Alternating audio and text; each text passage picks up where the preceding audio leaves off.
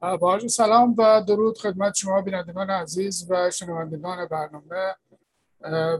تفسیر خبری این هفته رو در ارتباط با وقایع خبری به موضوع ایران و تغییر دولت اختصاص دادم. اما اتفاق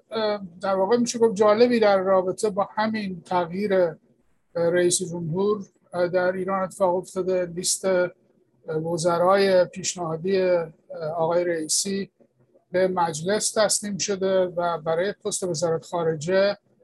آقای امیر عبداللهیان رو معرفی کرده ایشون به عنوان وزیر امور خارجه. آقای امیر عبداللهیان البته سابقه کار در وزارت خارجه رو در تحت هم دوره ریاست آقای جواد ظریف هم داشته و بیشتر هم در واقع منطقه کاریش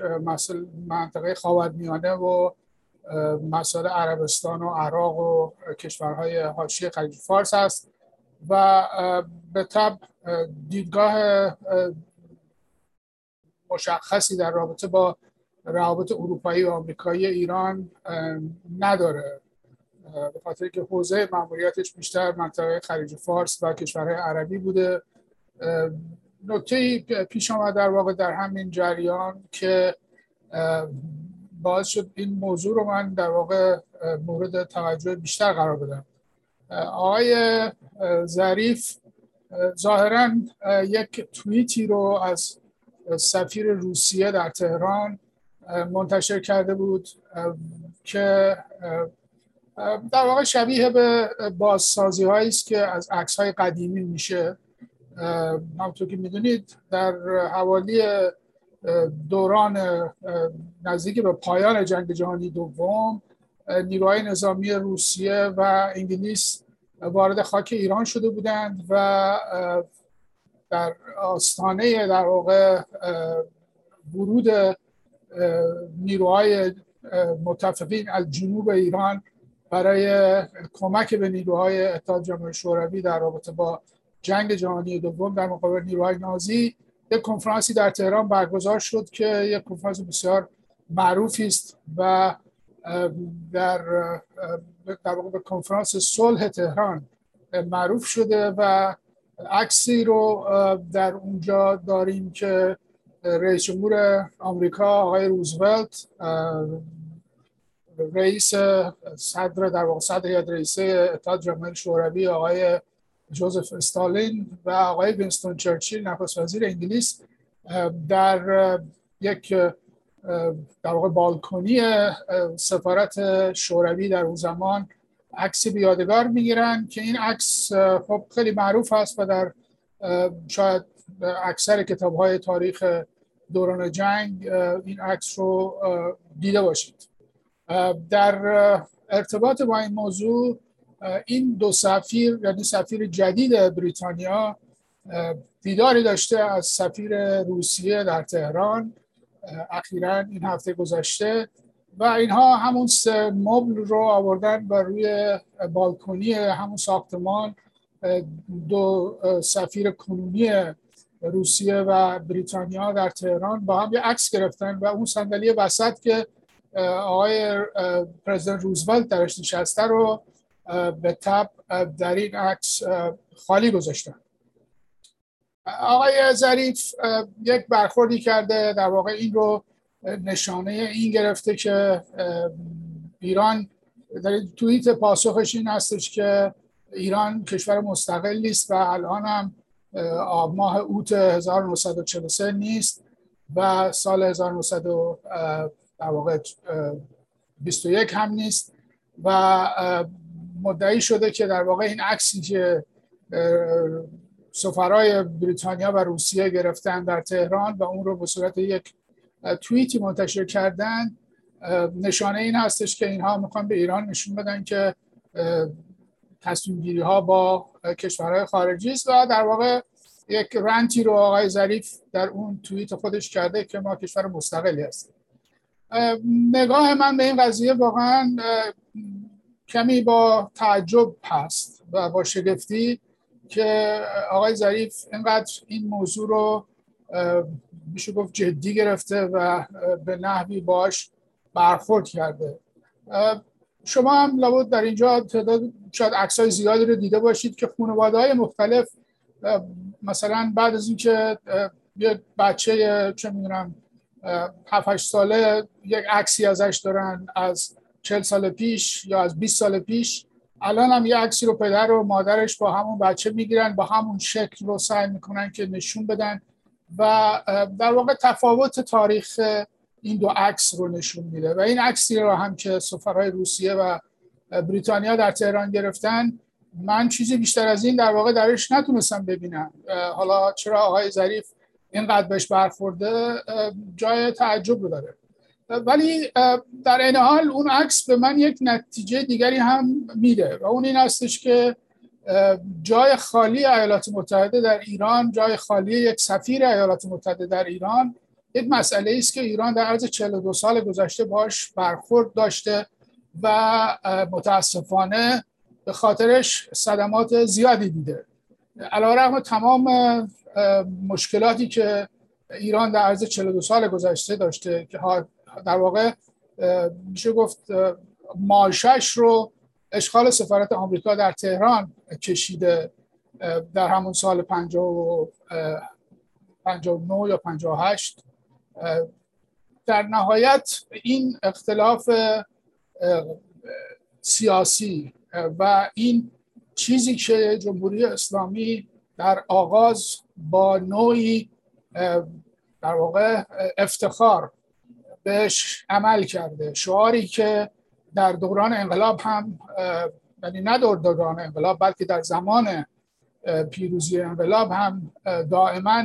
تکرار می شده به عنوان اینکه نه شرقی نه غربی جمهوری اسلامی، به این شکل در جمهوری اسلامی و در به خصوص بعد از آقای خمینی وسیله آقای خامنه‌ای فهمیده شده که به معنای نفی هر نوع ارتباط بین المللی است. و اون چه که در ایران تا به حال اتفاق افتاده علیرغم تمام رتوریک و تمام ادعاهای سیاسی که جمهوری اسلامی کرده، معناش استقلال ایران نیست، بلکه معناش عقب نگه داشتن ایران هست. واقعیت اینه که جهان بیرون دیگه اون جهان نیوتونی سابق نیست، یک جهانی است که ارتباطاتش حالت کوانتومی داره، در درونش جایی به نام خلا دیده نمیشه. همه در همه نقاط دنیا، همه مردم دنیا، تمام این 3-4 میلیارد انسانی که روی کره زمین زندگی میکنن روی هم تاثیر دارن و با هم ارتباط دارن، حتی اگر که با هم قهر باشن و با هم ارتباط مستقیمی پیدا نکنن، ولی رفتار و کردارشون روی هم تاثیر میذاره. بنابراین این ادعایی که جمهوری اسلامی در 42 سال گذشته کرده و فکر کرده که میتونه دور خودش دیوار بکشه و الان هم بحث نمیدونم اینترنت داخلی، تمام این صحبتایی که میکنن همه حاکی از این نوع نگاه به خود هست که فکر میکنن یک جای ایزوله‌ای رو میتونن در دنیا به وجود بیارن که مردمش دائما در حال پایین بالا رفتن در مقابل یک سیستم قدرتی باشن، دائما در حال جنگ با همه دنیا باشن، دائما در حال خطکشی باشن که تو این ور خط، من اون ور خط. در درون خودشون هم این خطکشی به حدی رسیده که دیگه الان حتی بسیاری از محافظه‌کارا و کسایی که نزدیک به حاکمیت جمهوری اسلامی بودن دیگه جایی در قدرت ندارن و این عملاً کل قدرت رو، کل در واقع نیروهای حاکمیت رو در دست یک جناح، فقط یک جناح از حاکمیت قرار داده و همه هم تقریبا میشه گفت به این نتیجه رسیدن که خب بهتره که حالا این رو کاملا آقای خامنه‌ای زیر دست خودش داشته باشه، زیر عبای خودش داشته باشه و هر جور دلش میخواد این کار رو، حرکت رو انجام بده تا بعد دیگه نتونه خودش به عنوان یک در واقع عذرخواه نشون بده که من هیچ مسئولیتی ندارم، دولت این کار رو اشتباه کرده یا دولت اقتصاد رو نتونسته راه بندازه یا بیماری کرونا باعث مردمی صدها هزار نفر در ایران شده. تمام اینها مسائلی است که واقعا دیگه از این به بعد جایی برای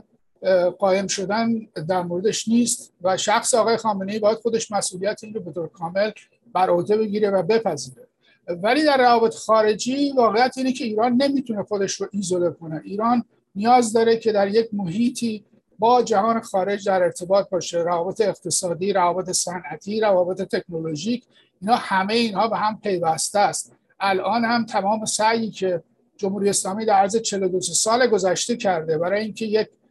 فرض کنید اقتصاد مستقلی داشته باشه، آقای خامنه‌ای دائما در مورد اقتصاد مقاومتی صحبت میکنه. ضرورتی برای چنین مقاومتی و چنین ایزولاسیونی وجود نداره. واقعیت اینه که جهان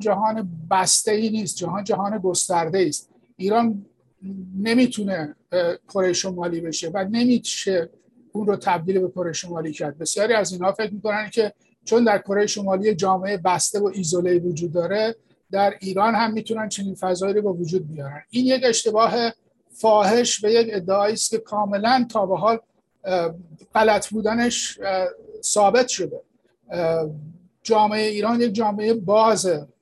سالی میلیون ها نفر از داخل ایران خارج میشن، میلیون ها نفر، صدها هزار نفر به ایران مسافرت میکنن.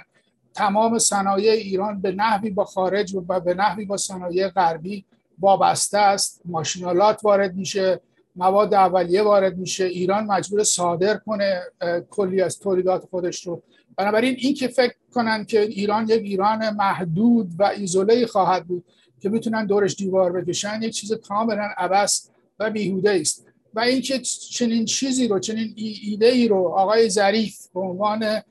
بهترین وزیر امور خارجه جمهوری اسلامی در عرض 40 سال گذشته به این شکل نشون بده، واقعا مایه تأسف و مایه شرمساری برای ایرانی هاست که در واقع کسانی رو که اینقدر روشون حساب میکنن و روشون ابراز اطمینان میکنن که واقعا معتقد هستند که ایران بخشی از جهان هست و عملا هم یا حداقل در ظاهر آقای روحانی و دولتش سعی میکردن که این رو به دنیا بقبولونن که اینها کسانی نیستن که بخوان دور خودشون دیوار بکشن، با یک چنین حرکت‌هایی واقعا نشون میده که نه، در داخل ذهنیت